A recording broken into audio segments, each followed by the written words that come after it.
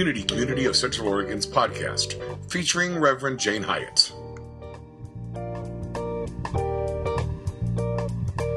Such a beautiful meditation. And the inspiration to use that today with dreaming actually came because of our mastermind group that I've been a part of for a year and a half. And I've mentioned this before, that we were involved in dreaming this building and having it come to pass. But most recently, we were focusing on the outdoor space out there. When you came in, you were handed 2 pieces of paper. And one of them was the vision for this campus, because that's what our mastermind group has been focused on, just visioning and allowing it to come forth through that dreaming process of what it may be. And a vision it's loose. It isn't firm, and you don't know exactly how it will grow. But we were visioning specifically on that area out there that a bunch of our members were clearing a couple of weeks ago. And now, instead of just rocks and weeds, there's rocks and a cleared space. And so we were thinking, what might that become? And so we went into a vision space. And what came for me was, and when you find yourself in the place just right, you will be in the garden of love and delight. And Jim and Lawrence and some of the others had really specific things that came forth for them about what that space looked like. But we decided we would call it the Garden of Love and Delight. Isn't that a cool idea? Yeah. And then we had this idea, there'd be like a hobbit entrance, a gate, because, if it's going to be a garden, because our dear friends are going to come around, then we need to have a tall fence. And so this hobbit opening would be very cool. And we had, there's a bunch of ideas. And then Derek, stand up, please.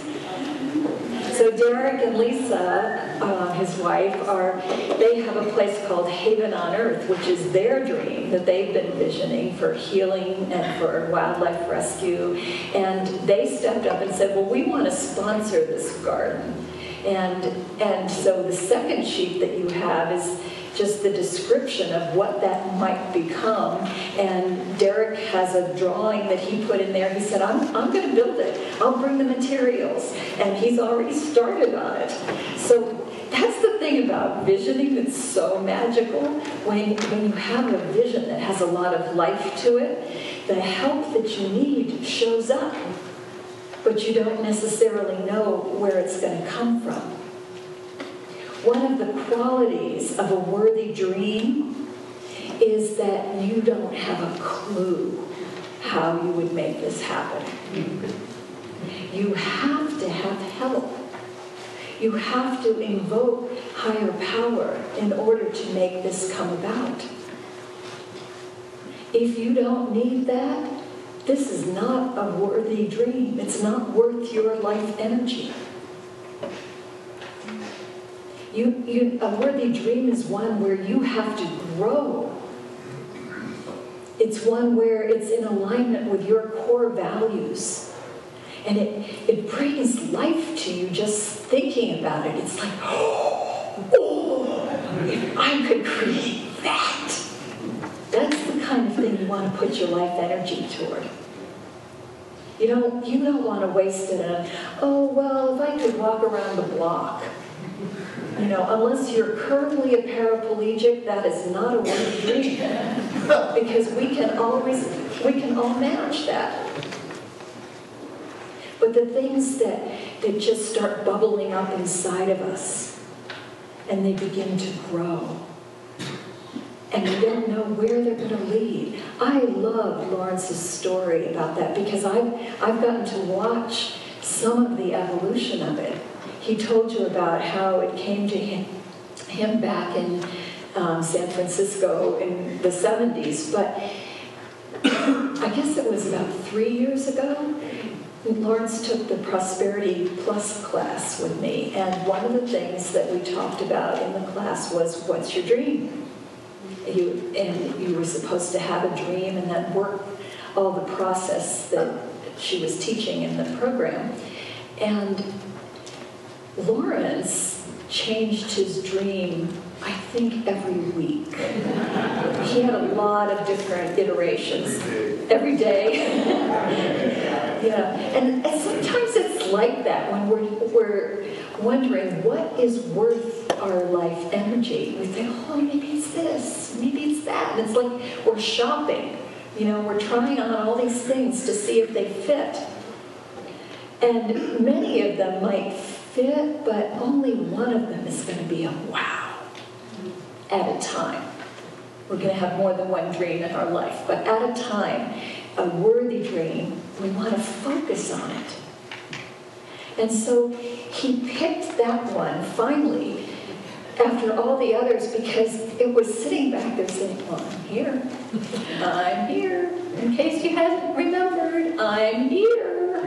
And finally he did remember. He turned his attention to it.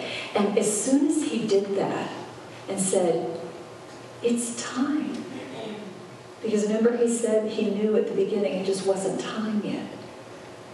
As soon as he realized it's time and he committed his energy to it, then things began to move. And the next thing you know, he's creating this nonprofit, Light Path, and then he's galvanizing people who want to help him. And I've been to some of the gatherings that they've had, and there are a lot of people in the room. He has an idea that has excitement. And then at our last mastermind meeting, he came in and he's saying, I just realized this 8 points. He always knew about the 4 points, but he realized these are the 8 points of the seasons. Not just the equinoxes and the solstice, but the ones in between. And he realized that there was more. We fall in love with people, or as we fall in love with a dream, over time we discover more about them, don't we? At least we should be. Sometimes we get into the, I know. I've been around you for a long time now. I know you. I know what you're like. You always do this. You always say that. And that's really an abuse of love. Because we need to give the people we love space to keep becoming. Because we're all alive. And there's nothing stagnant about our essence. We don't know yet who we will be. One of my favorite stories is my nephew, when he was 4. Somebody said, oh, Jordy, you're so cute.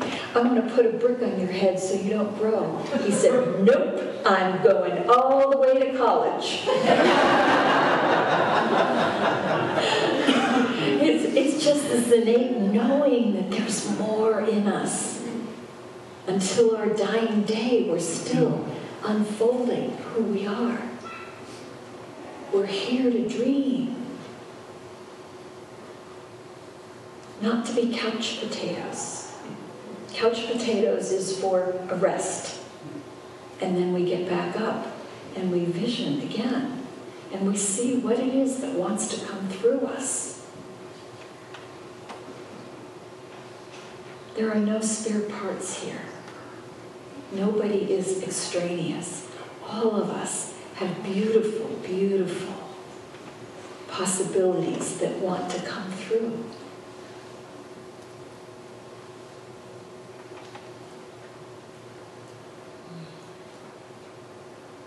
I wonder what yours might be.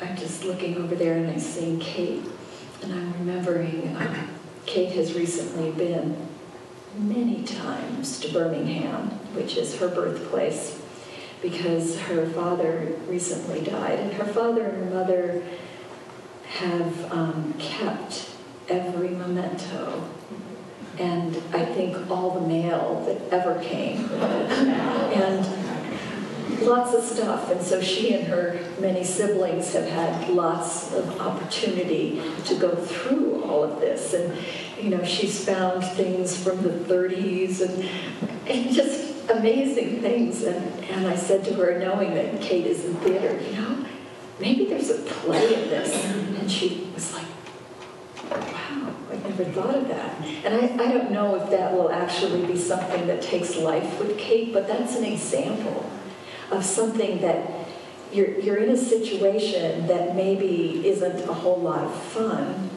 and you just open yourself up to a possibility, and it shifts it. And suddenly there's something new, and it's alive in you. I've written a couple of books, and I started a third one last year and have, made some progress on it, but it just never was quite right, and I could never really feel where I was going with it. And I'm kind of like wandering in the wilderness for the 40 days or years of last year. And last night, in the middle of the night, when I couldn't sleep, all of a sudden, these ideas are coming to me for the book, and I'm, grabbing the notepad and writing this down, because I have learned the hard way that those brilliant ideas that I think, I'll write that down in the morning, they've gone. So I write them down in the middle of the night, and it's just like, I was getting more and more excited, and I was thinking, should I get up and should I start writing it now? I'm so excited about it. But then I thought, I know what my schedule looks like tomorrow, and there is not an opportunity for a nap to make up the time that I didn't get to sleep from 2:30 to however long I would go at it. So I just left myself with, I'll make those notes, and now it's something that I have to look forward to as part of my sabbatical, because I have a direction.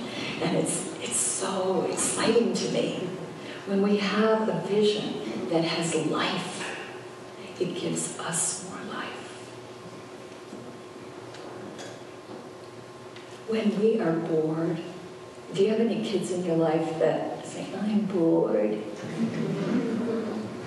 I mean, we've all been those kids, right?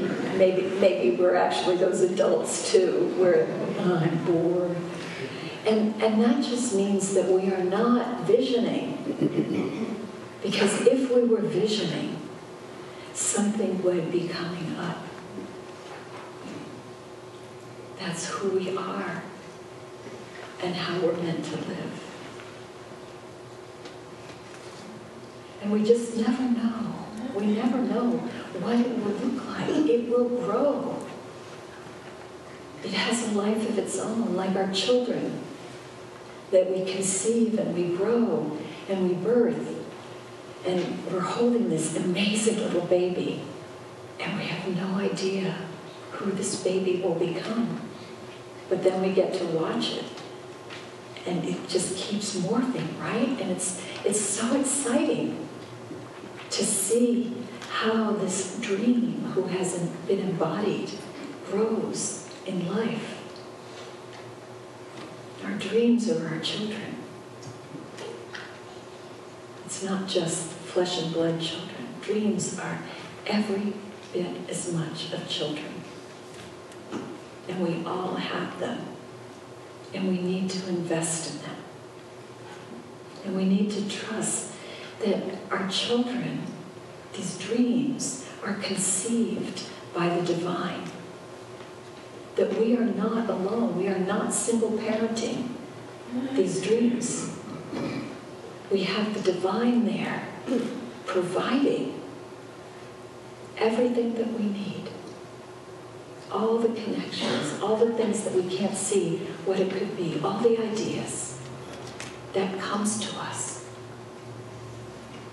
So this week, I want to encourage all of you to put your energy behind the dreams that you have. And if you don't have a good dream right now, sit down and start dreaming. Ask for one. It will come. And hold the dreams of Unity Community, because that's us. And together we will make that happen who knows, maybe you have a piece in this, just like Derek felt that he did.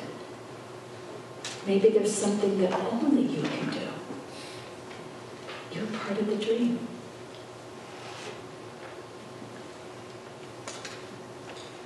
Have fun dreaming.